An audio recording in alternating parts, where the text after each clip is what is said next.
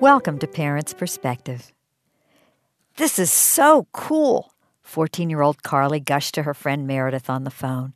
My class is going to have a whole week of environmental ed, and we're going to camp out the whole time. Well, it's sort of like a wilderness. You know, it's got some woods, a river, some hills for hiking. Just a neat kind of place. We're supposed to look for certain specimens of plants, see if they still grow there. And, she grimaced, to see how many kinds of fish that are supposed to live in the river have still survived. Kind of creepy to think of stuff dying off. Yeah, duh. Of course I'm taking a sleeping bag. We'll be sleeping on the ground. But I'll have to call you when I'm back because there's no place to charge a cell phone. From a parent's perspective, what should we know about environmental education for our children? I'm Sandy Burt. And I'm Linda Perlis. Our guest has experience as a third-grade teacher as well as science curriculum advisor. Vinnie Shaney has been active in environmental education since her early teens and has been teaching for 29 years. She's the director of the Burgundy Center for Wildlife Studies at Cooper's Cove Wildlife Sanctuary, the 500-acre West Virginia mountain campus of the Burgundy Farm Country Day School of Alexandria, Virginia. Witnessing the value placed on nature and education through immersion in the efforts of her elementary school teachers and parents, she credits these adults in her life as the source of her commitment to her life's vocation. Welcome to Parents' Perspective, Vinnie. Thank you. What is the funniest misconception that you have seen students have about their outdoors environment? Mostly I deal in fear. Mostly you deal in fear from parents and sometimes fear from children. But over the years, there's one thing that stands out, and that is an episode that occurred actually not with really young children, but an assistant of mine was working with me for the fall, and he invited his younger brother out to visit. And I don't know where they had grown up, but they were walking down the road one lovely, clear evening. And he noticed that his younger brother was kind of twisting around and looking fidgety and disconcerted. And he said, "What's the matter?" And the guy said, "Why do you have streetlights out here? And where's the streetlights? I can't find." And my assistant said, "That's the moon." There are no streetlights out at our facility. And it was a beautiful full moon. And the thing is that we're not accustomed to light sources. A lot of people don't realize that the moon is extremely strong, really big light, and it was almost as light as day. And of course, moon shadow, right? We can see our moon shadow. And he just thought there must be a street light. And he couldn't find the source of the light. That was the problem. He couldn't figure out where the light was coming from. There was some commercial I saw on television about people who came outside of their office buildings and were going, "What is that? What is that bright light?" And it was the sunshine they weren't used to being out in. Oh, the sunshine. Same thing. That's more concerning, I think. Yeah, I think so too. Yeah. Well, besides knowing that the moon is bright, why should children have environmental education? When people ask me that, it's as if someone had asked me, why should a child walk? Or why should a child know how to read? It's so elemental. And I realize that it's not obvious to everybody. But, well, for one thing, if you like to breathe the air, or if you like to drink the water, or eat food, you need to recognize that that is nature.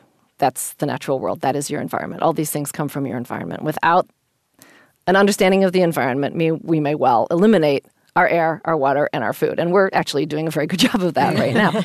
And so, yeah, that's...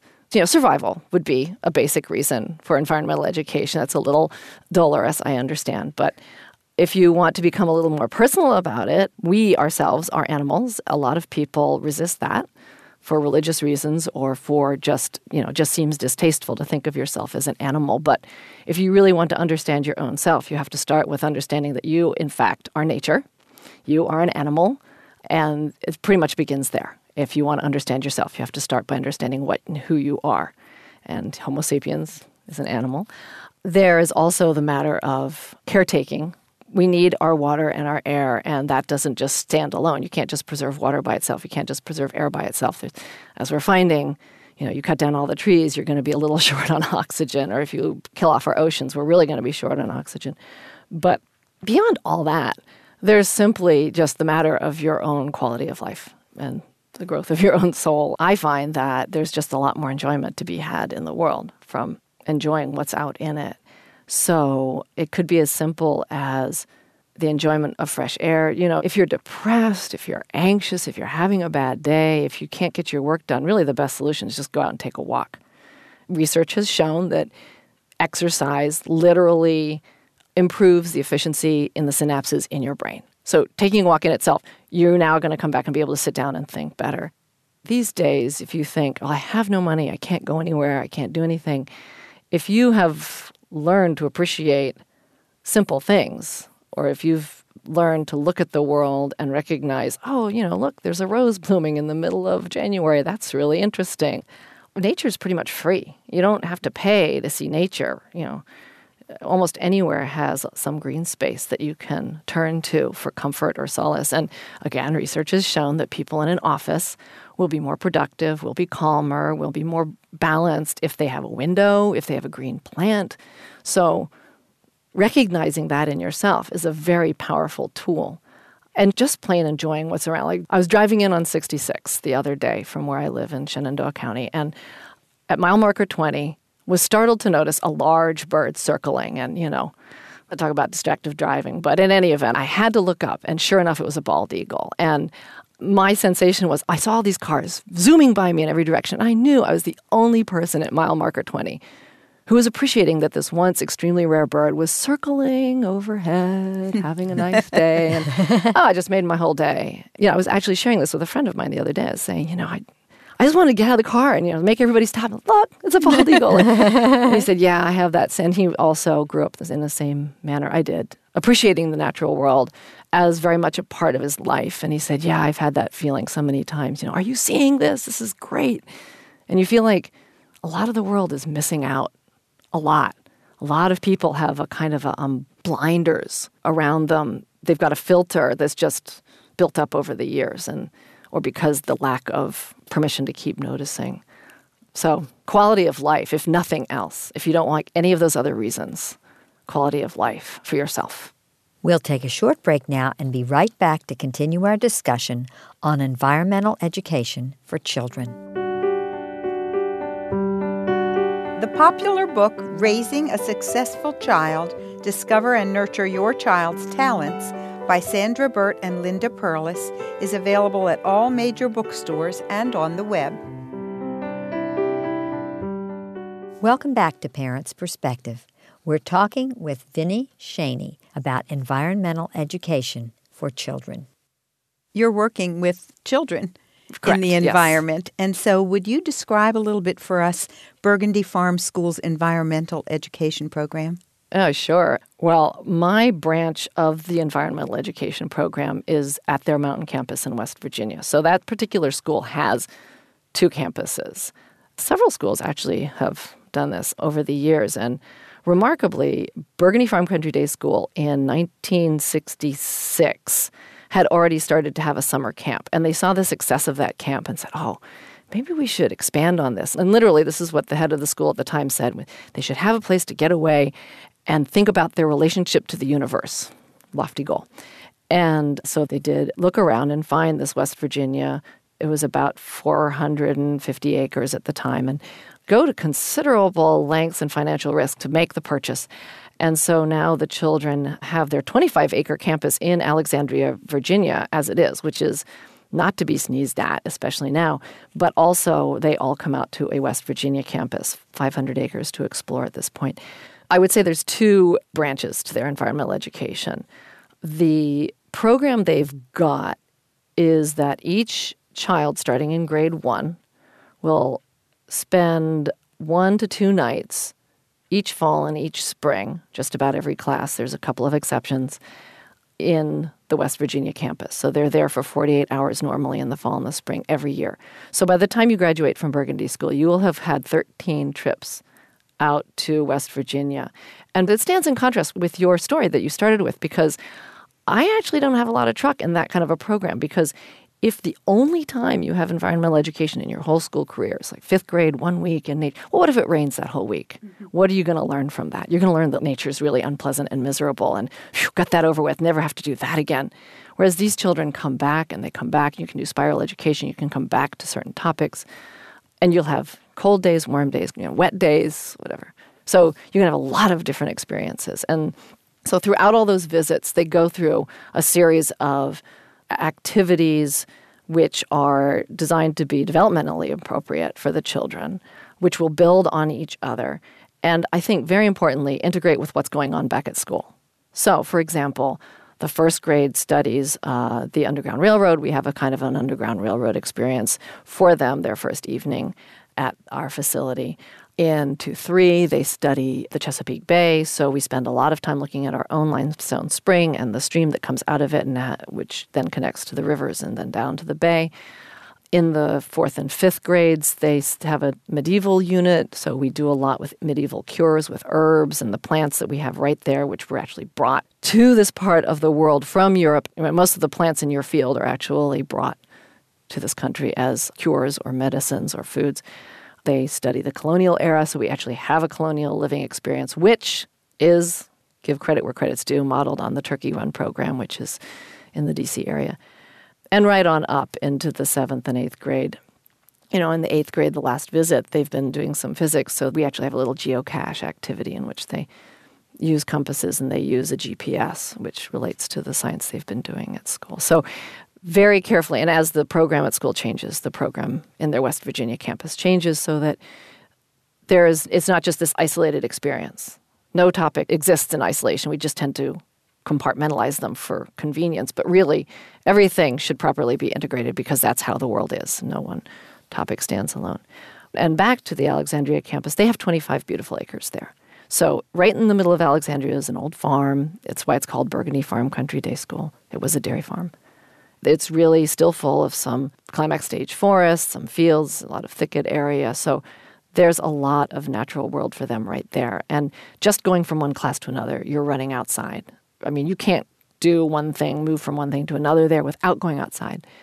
They make use of the campus. There is actually an active barnyard there. So the children, each class has a month of caretaking and feeding and cleaning, being in and amongst these animals, which over the years has been civilized. I actually was a child at that school, and back then the animals were mostly walking around and knocking over children. So they've put the animals behind the fences, probably a good idea.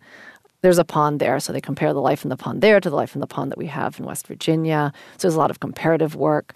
They've involved the children in plantings there and in controlling invasive aliens and in identifying the wildflowers that are there. Invasive alien plants. Oh, invasive alien plants. No, little green men. Just checking. Yep, invasive. Sorry, it's such a jargon term for anyone in the natural world, work of natural. Yeah, invasive alien plants. And are there specific kinds of outdoor experiences that are especially appealing for young children? Mm-hmm. Well, you could almost look at what is appealing to young children, period, and then work from there. So they want to handle things.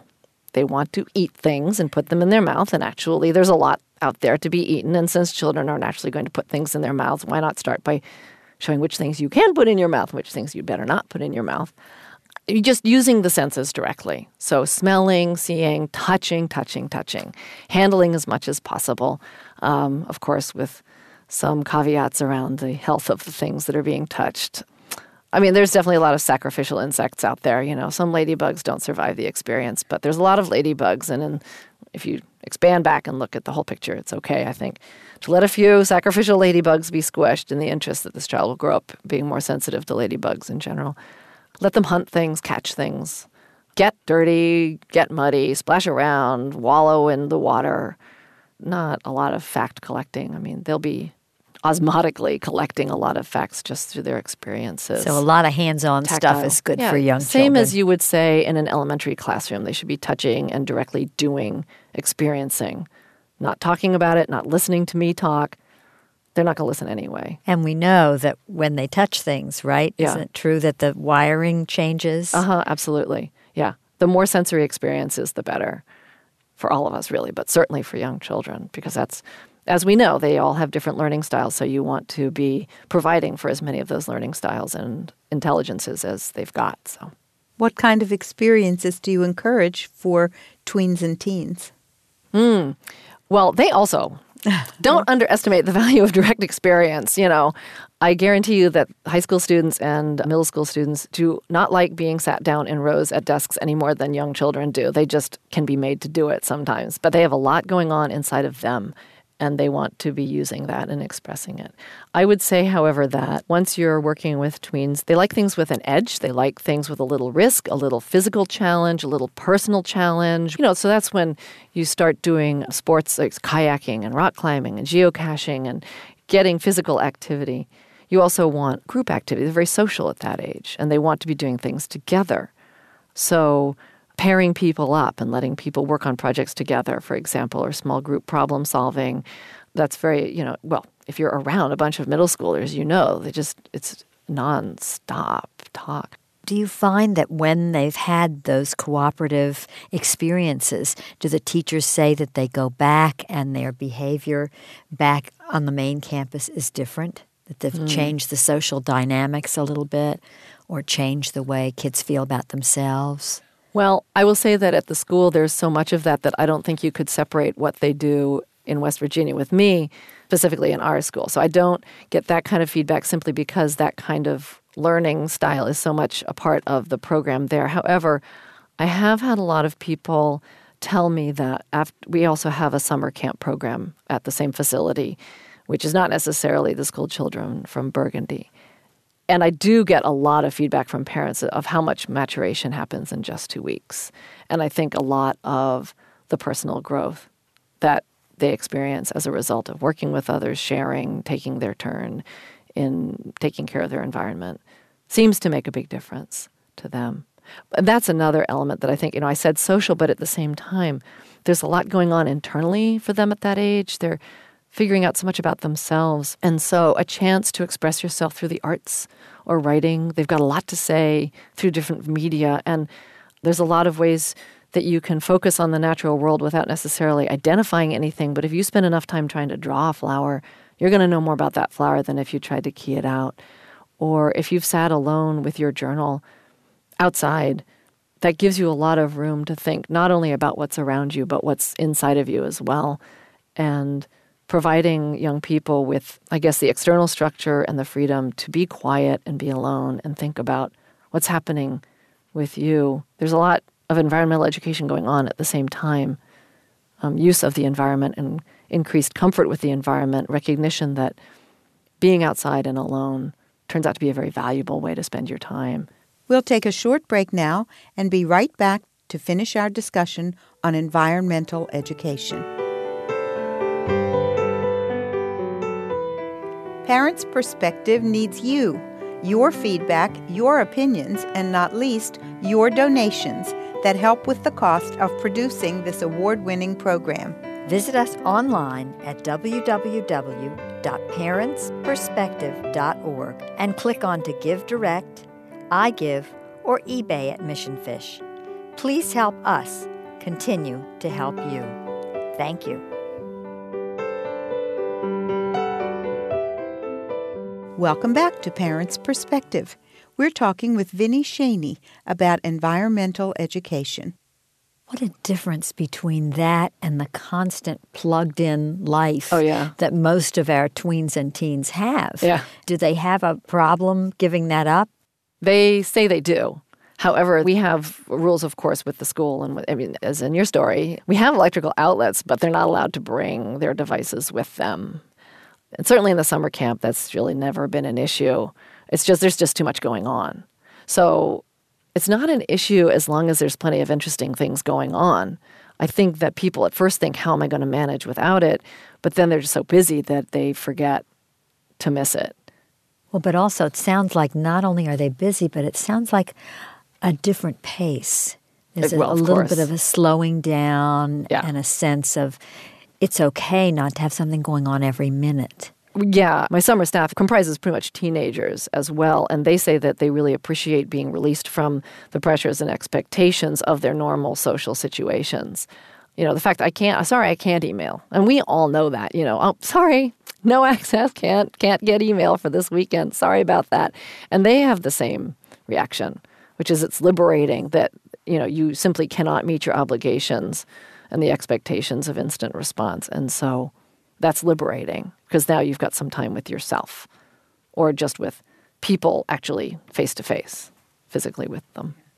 What kind of feedback have you gotten from teachers at the school after the kids come back from these experiences, these outdoor experiences? I guess the most interesting feedback I get is stories where all of a sudden something that's come up in the classroom is related to what they did, 6 months ago. And you think, oh my gosh, I can't believe they remember that. But some funny little instance, and you never know which is the most teachable moment, but something plugged in and then stuck and it comes back. I've had the opportunity to see people grow up and move into the world using the experience that they had with the natural world. And so, if you think this is all very well, but is this going to get my child in Harvard kind of questions? Well, actually, yeah. I mean, most of the kids who have worked with me turn out to have, really refined their brains and really honed their skills of observation and ability to do critical thinking and think fast in a difficult situation. And yeah, they do actually end up in extraordinary schools. But also, the life choices they make, the clothes they choose, the food they eat, the decisions they're making in their lives are so clearly well thought out and with a much bigger picture and a much less selfish attitude towards their use of the world. And I mean, just from being around people and seeing them now in their 40s and what they're doing with their lives, it's remarkable how just having been given permission to take their beginning interest in the natural world and run with it, which all children, of course, have. It's just that we squelch it. The degree to which that has affected them as adults. I see it in the degree to which they take that into their science work, their education work, their law work, which kinds of law jobs they choose to have, what kind of medicine. So many of my former staff are now in emergency room medicine or wilderness medicine and working in hospice and working in, homeless shelters. This is where they're taking their work. So it's clearly had this other effect that the world is benefiting from. You don't see a direct line unless you happen to have stuck in the same work for a very long time. That's how it is, right? The results don't show until one day. You don't know when that day is going to be. So, in general, what would you say is the most important idea or concept for parents and caring adults to remember about educating children environmentally? It's pretty simple, really. I would say there's sort of two prongs to the same point. One is, as an adult, you do not need to know any more than the child about the natural world. I think we always want to be the experts and a step ahead of the children, but you don't have to know any more than the children do. What you need to do is role model the willingness to explore, take risks, get wet, get dirty, go outside, let your child get wet, get dirty, go outside, get scratched, get bitten, all those things. It's going to be okay. And, just learning to say, uh-oh, and get back up and try again is very much a part of that. I often consult teachers. Most teachers are trained mainly in math and reading, and they don't necessarily get much science teaching in teacher programs. So one of the things I say is, just start at the same level as the children. Go check out some books at the child's level. Read that. Now you can go to the next thing along with them. So the willingness to explore and learn alongside the child would be the most important. And if you had one book that was going to teach you about how to be with children in the natural world, you just read The Sense of Wonder by Rachel Carson and you're all set. And it applies not only to children, but also to teens and tweens. And she said, I sincerely believe that for the child and for the parents seeking to guide him, it is not half so important to know as to feel. If facts are the seeds that later produce knowledge and wisdom, then emotions and the impressions of the senses are the fertile soil in which the seeds must grow. So let the child go along and explore and just, help get him up out of the stream if he falls in. But then, see if there's a salamander in the stream. Don't go running back inside. Wet's not going to kill you. It sounds like on a very basic level, we all have to remember to enjoy the outside environmental experience ourselves in order to have the ground prepared for our children to do it. Oh, absolutely. I find that the greatest challenge in educating children is not educating children, but educating their parents to let me educate their children. That's been by far the greatest challenge in my work. Well, unfortunately for us, time is always a challenge Yeah, here. right. And so before we close, for our listeners who want to pursue further some of the issues we've been discussing, what resources would you suggest besides Rachel Carson, who obviously is a giant? She's right up front. Richard Louv has been the most recent and wonderful. He wrote it all down and did the research. And so Last Child in the Woods, he gets into some architectural questions at the end, but the section on how nature benefits your child, I think it would be very reassuring to most parents. And of course, everywhere in the States, there's regional parks who are just dying to provide programs to you. And everybody has a website now, and I can't give you a list of them, but just at the very basic, most accessible level, just your local park system. They'd love to have you come out. They'd probably have volunteers and docents just dying to show you around. Well, this has certainly been beneficial to all of us who've heard you. So, Vinnie Shaney, thank you so very much for being with us and helping us understand more about the importance of environmental education. My pleasure. The best way to get in touch with Parents Perspective is to email us at parentsper@gmail.com. Our first listener will receive an autographed copy of our book, Raising a Successful Child, Discover and Nurture Your Child's Talents. Just email us at parents, PARENTSPER, @gmail.com and give us your name and snail mail address and mention show number 498. Tell us, if you can, what station you're tuning into. Visit our website, www.parentsperspective.org, where you can even listen to a show of your choice, or check us out at facebook.com/parentsperspective. This is Sandy Burt and Linda Perlis. We're glad you could share Parents Perspective. Today's program was made possible with generous support from you, our listeners. Our sound engineer is Kent Hitchcock. Music for this program was composed and performed by Jonathan Burt.